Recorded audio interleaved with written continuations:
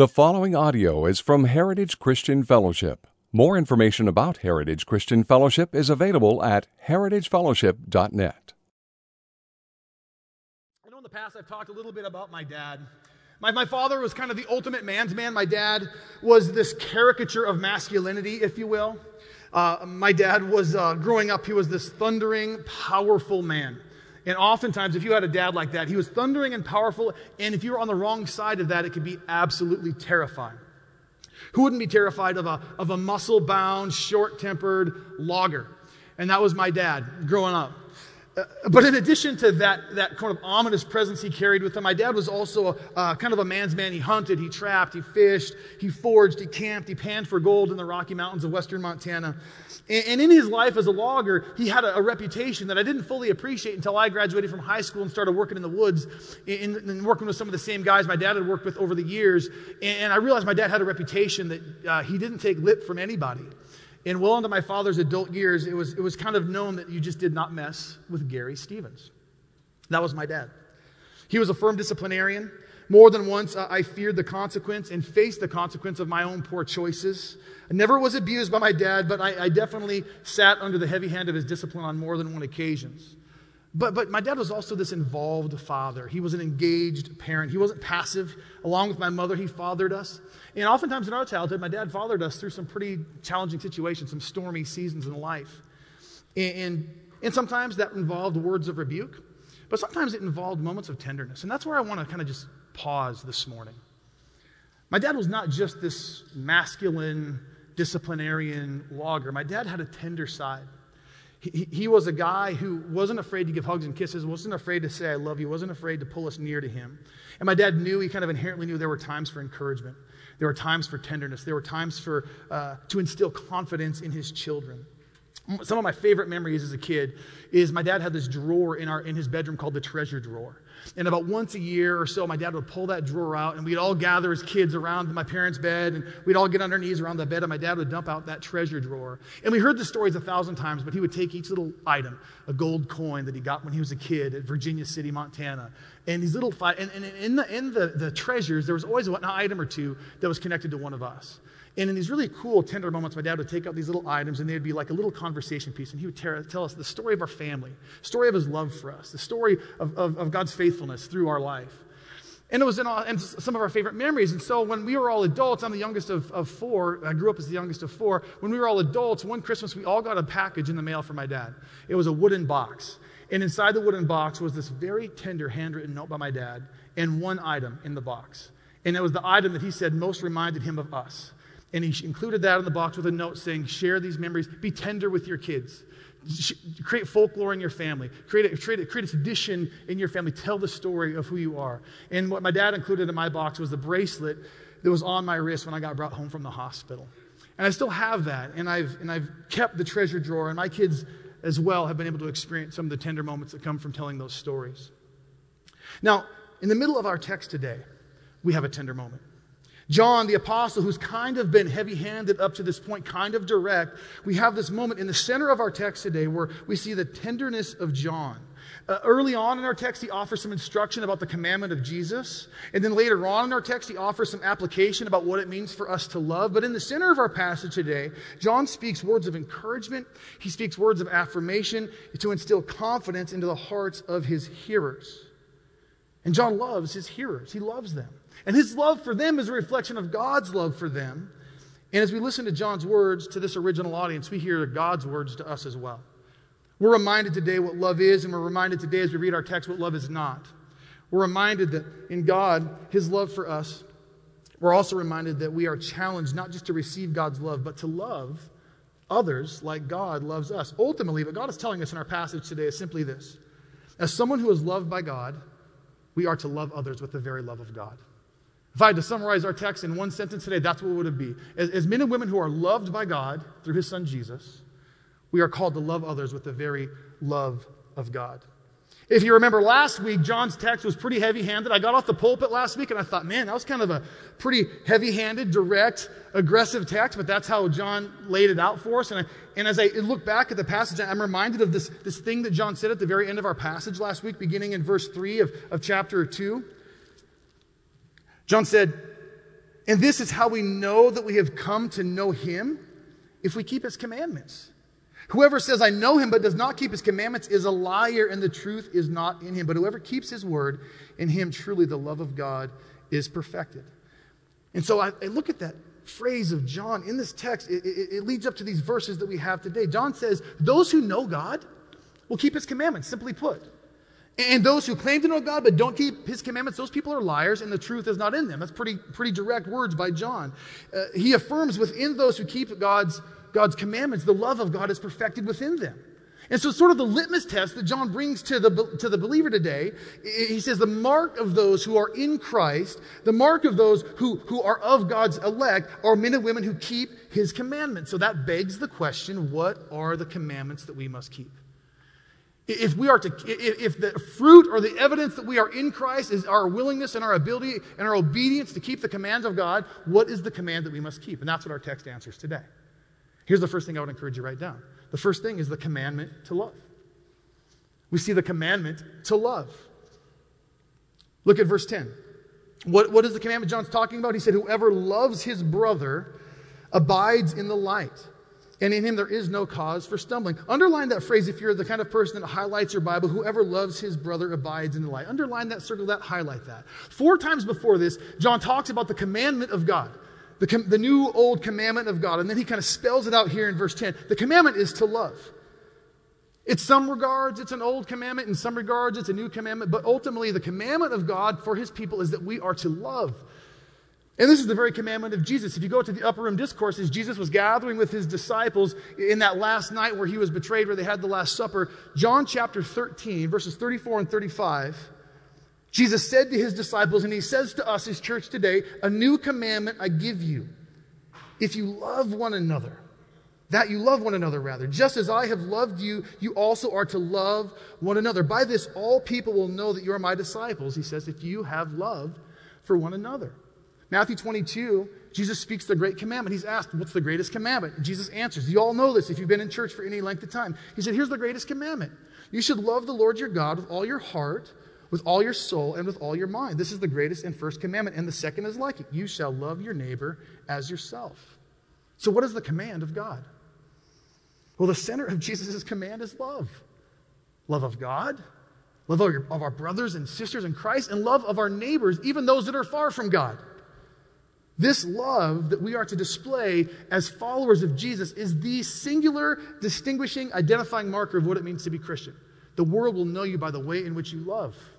Not our bumper stickers or our t-shirts. I used to have a t-shirt when I was youth pastor that said they will know us by our t-shirts. I thought it was hilarious because of the Christian t-shirt. But it's the love, it's the way that we love that is to set apart the body of Christ, the way we love others. I was reminded today, and even this week, about just the very practical, pragmatic way we love others. And I was reminded of 2 people, actually. 2 people that are kind of important. Today's a special moment for both of them. Heather Templeton and Souther Parnell are 2 people that are a part of the Heritage family. Heather Templeton has been our children's ministries director for several years. And she's in a different season of life. She's transitioning off, and this is her last Sunday serving as our children's ministries director. Her and Richard, her family, are still a part of Heritage, but she has served for years just faithfully loving others with the very love of Jesus, loving the children of our church, loving the families of our church. In a very practical way, she's lived out this ethic. And I think of Summer. Summer has been this behind-the-scenes volunteer for years who has made coffee every Sunday, just made sure that we're a hospitable place that welcomes people with love. She's never asked for a pat on the back, never asked to be recognized. She's probably mad I'm mentioning her name right now. Today is her last Sunday, and she's moving to Wisconsin. And I was just reminded watching her serve today, it's like, man, that's just a very practical way. It's awesome to see the people of God loving one another with the very love of Jesus.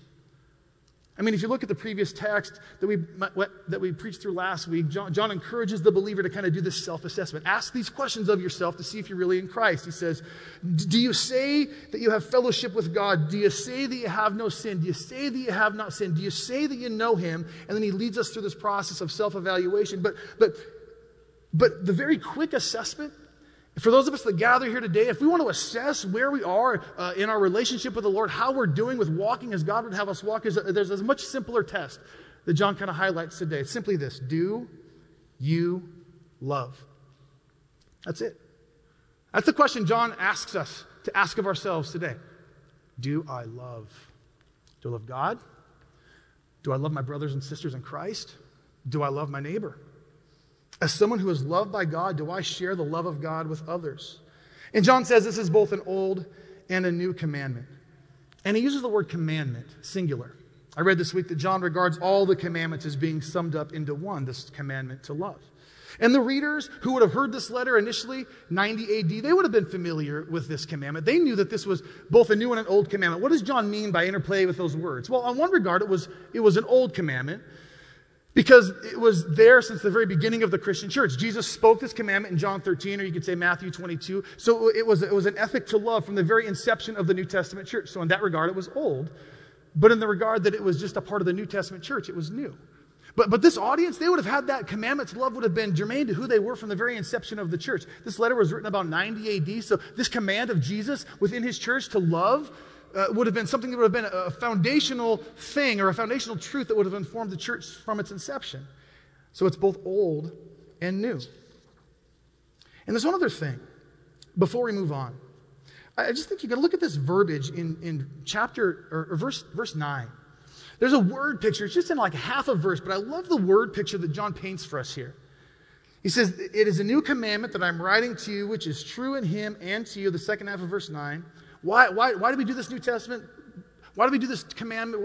He says, because the darkness is passing away and true light is already shining. The darkness is passing away and true light is already shining. Verse 10, "Whoever loves his brother abides in the light, and in him or her there is no cause for stumbling." Howard Marshall, a New Testament scholar, in his commentary on 1 John, here's what he had to say, kind of just adding comment to that language of John. Listen to this. "The picture here is that of a world in the darkness of night. But the first rays of the dawning sun have already begun to shine. More and more areas are becoming light instead of dark, and the light is getting brighter. There are still dark places completely sunk in shadow, but there are places where there is bright light, and it is here that the disciples of Jesus are to be found, walking in the light and themselves shedding light." I love that vivid image that John paints. And it's this image of us walking in light and being love.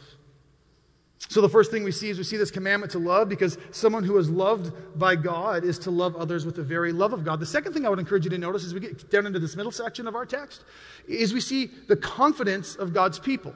We see John speaking about the confidence of God's people. When I opened this sermon, I spoke about my father and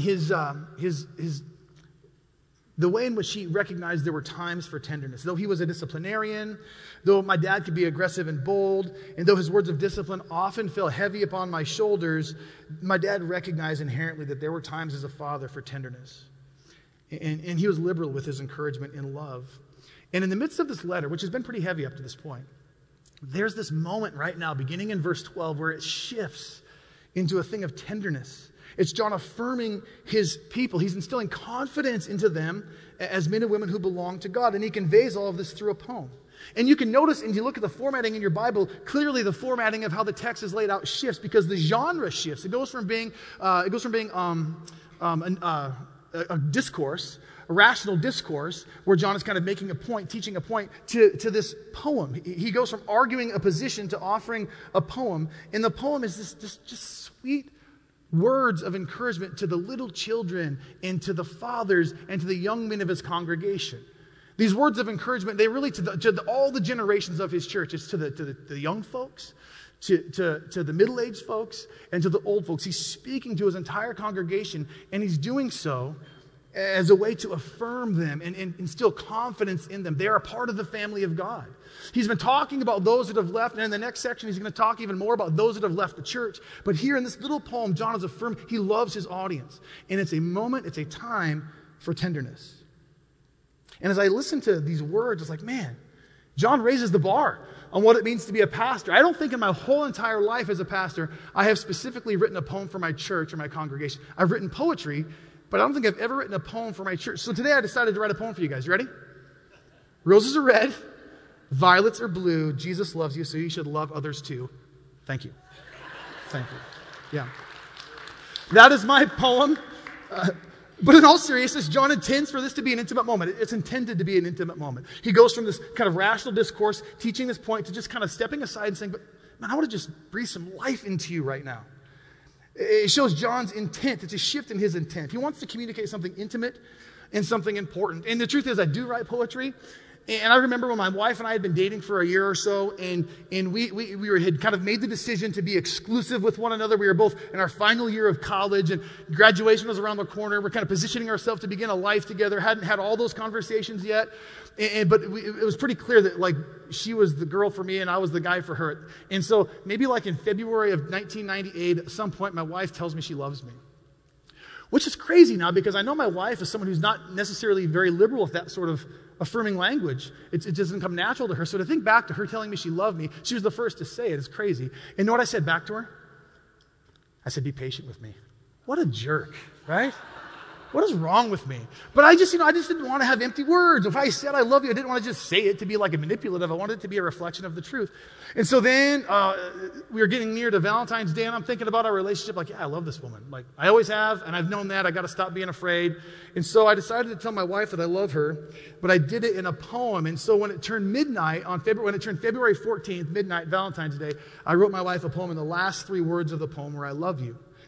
And I did that because I knew poetry was a way of allowing the author to be vulnerable. And I can be vulnerable through written word. John is being vulnerable through the poem he writes for those he loves. He is sharing with them in an honest way, and he's cultivating intimacy with this church. We could have said that up to this point, 1 John read sort of like a manual for Christian living, for self-consideration, whether or not you know God. But with this poem, John is lovingly pausing from that discourse, and he's instilling confidence in his people.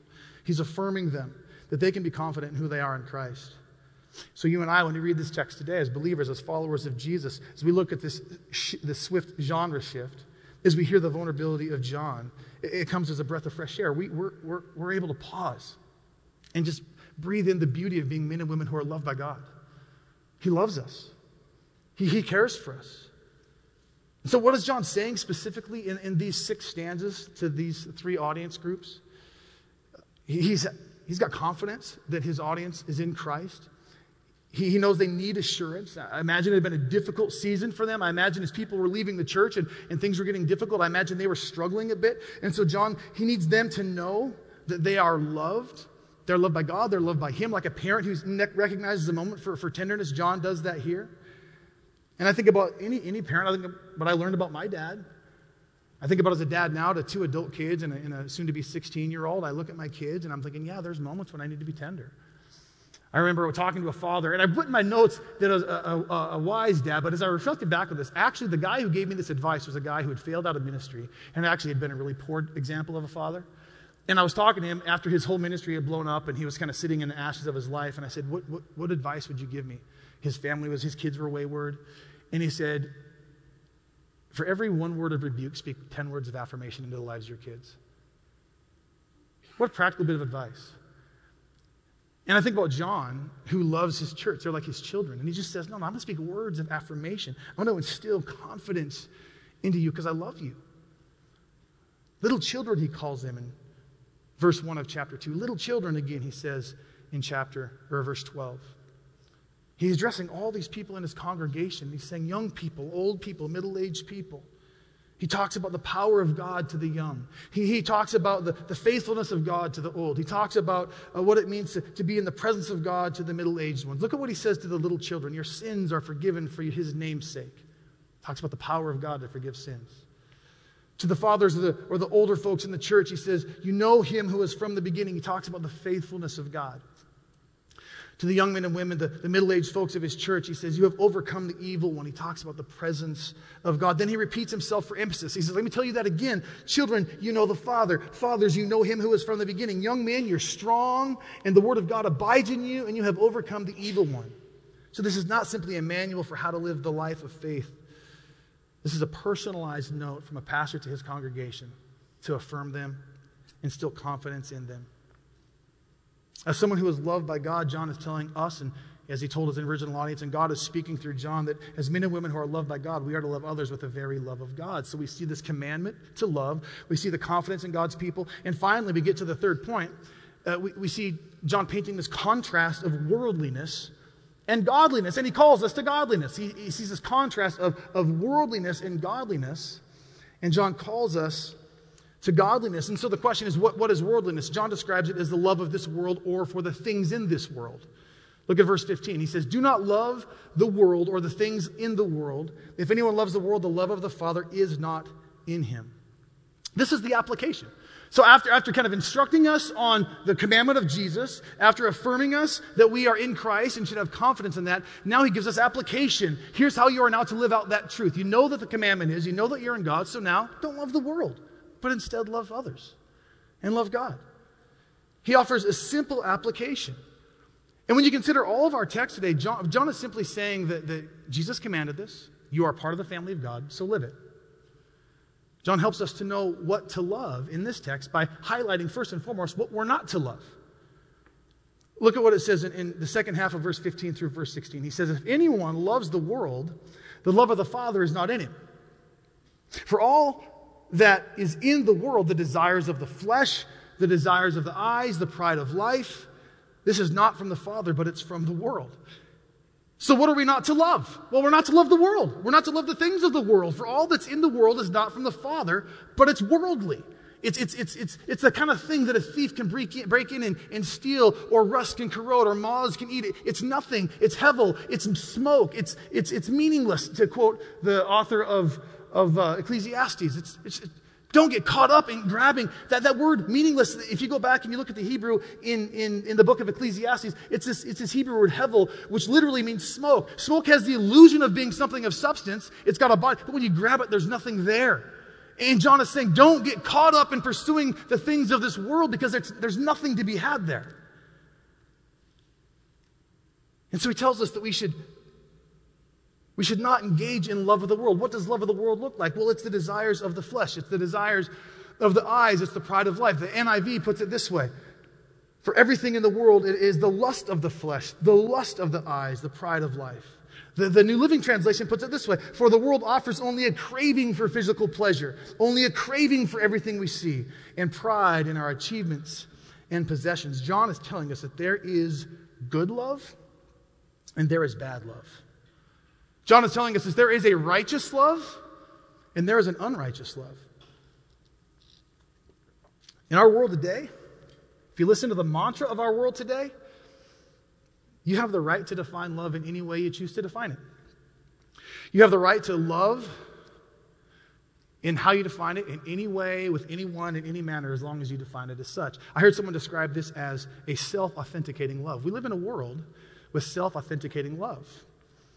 Our culture today says that love is love. Our culture today says that love wins, that we're to live our own truth. It says define love however you choose to define love and engage in this love of your own making, however you choose to engage in this love of your own making, and we'll celebrate you as you do it. And we call all of it love. Our culture today says it's love to engage in a love of your own making. Our culture today says it's love to celebrate all expressions of self-authenticating love, even if they're an offense to God. And that's how all sorts of perverse love is legitimized. That's how a culture decays. It seeps into our world and it seeps into our church. But again, what does God say to us through John? He doesn't say love is love. He qualifies love. He doesn't say the love of your own making wins. He doesn't say choose your own truth and live your own truth. But what he does say, however, is do not love this world.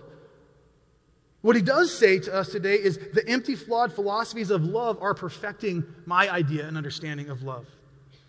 Which raises several questions, and I think these are questions we're intended to wrestle with this morning a little bit.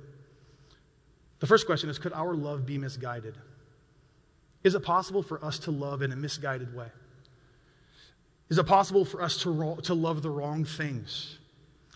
Should we define what love is and what love is not apart from what God's Word has to say about it?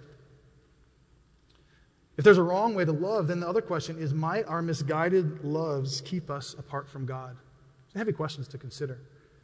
John tells us what is and what is not to be loved. What is not to be loved are the desires of the flesh, the desires of the eyes, the pride of life. 37 times in the New Testament, that word for desire is used.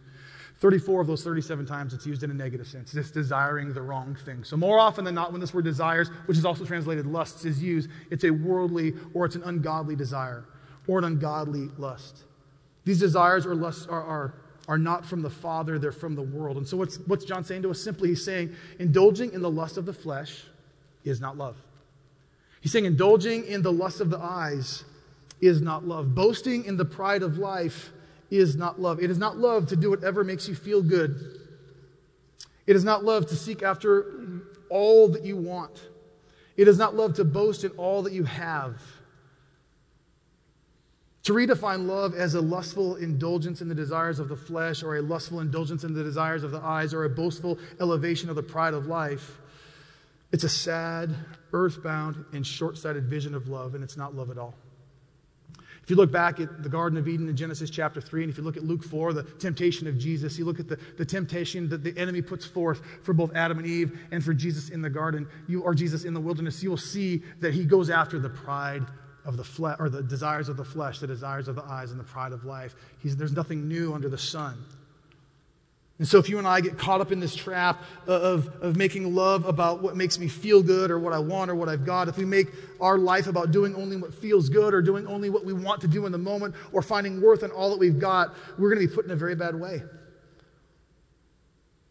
We begin to think that grabbing those things, the hevel, those meaningless things, we convince ourselves that it leads to something, significance, value, worth, freedom. But in fact, if you've walked this path, as many of you have, I'm sure, you recognize that lifestyle, that understanding of love, it enslaves you.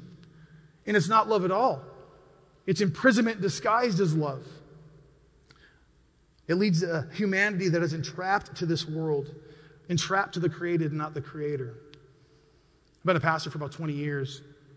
And in that time, I've been blessed, but it's also been a challenge to walk with men and women from this life into the next.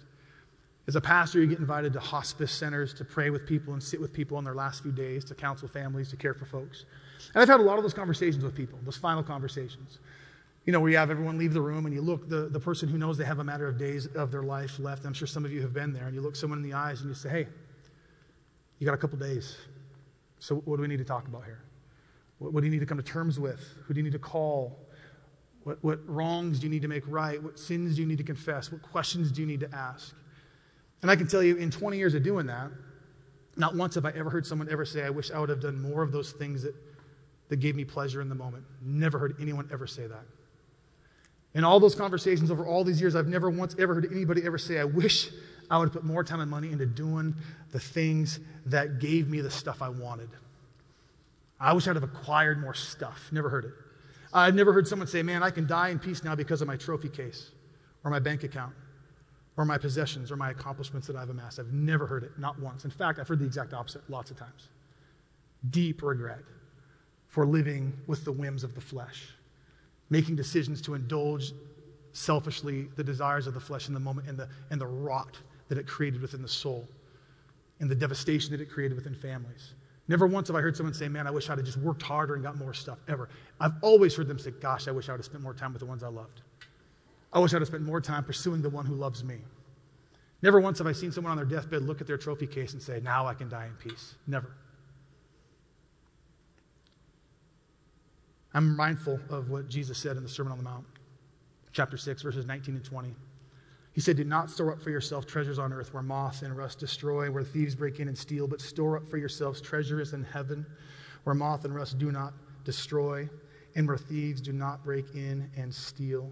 We are called to love in a way that has a vertical nature to it, a heavenward love. It's not obsessed with the here and the now. It's a broader vision of love. It's an agape love. It's a self-giving love.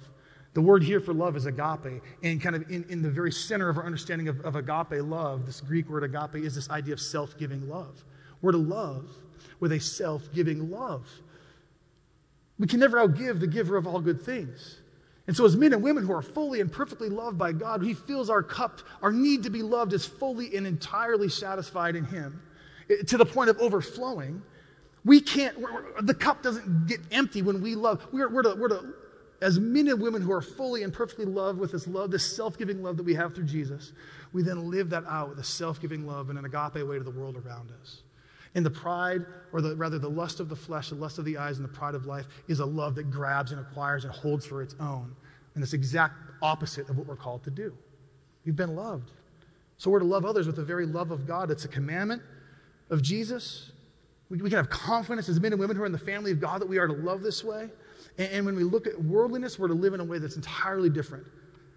And John closes finally with these last 7 words at the end of verse 17. He says, whoever does the will of God abides forever. Whoever does the will of God abides forever. In the face of all this wrong way of loving, he gives us these 7 words of encouragement to love in the right way. Whoever does the will of God abides forever. That word abide was used in verse 10 of our text today. Whoever loves his brother abides in light. It was used at the end of our poem today when he talked about abiding for the young men. It was used in our text today when he speaks about application. In our text next week, John's going to unpack even more this word of abide. This is a favorite word of John, this picture of abiding. And abiding, as we said last week, is simply to remain connected to Jesus.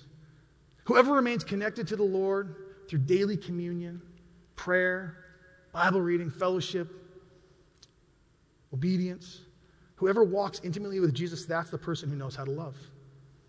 They will learn to love as God has loved them. They will walk as God has called them to walk. They will live out the will of the Father. They will walk in light and be love.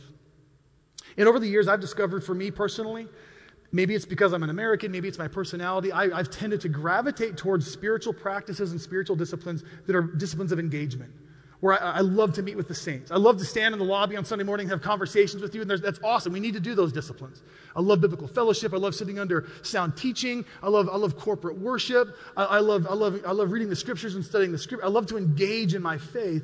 But there's also another kind of discipline that I think maybe is a little bit more rare in our Americanized culture that I think might get to this issue here. Of us wanting stuff, the temptation we have to gather and accumulate and amass, I think what presses up against it is something that has been known as the disciplines of abstinence. Have you ever heard of this? The disciplines of abstinence are those disciplines where we don't acquire and indulge or engage, but rather like silence. Discipline of solitude.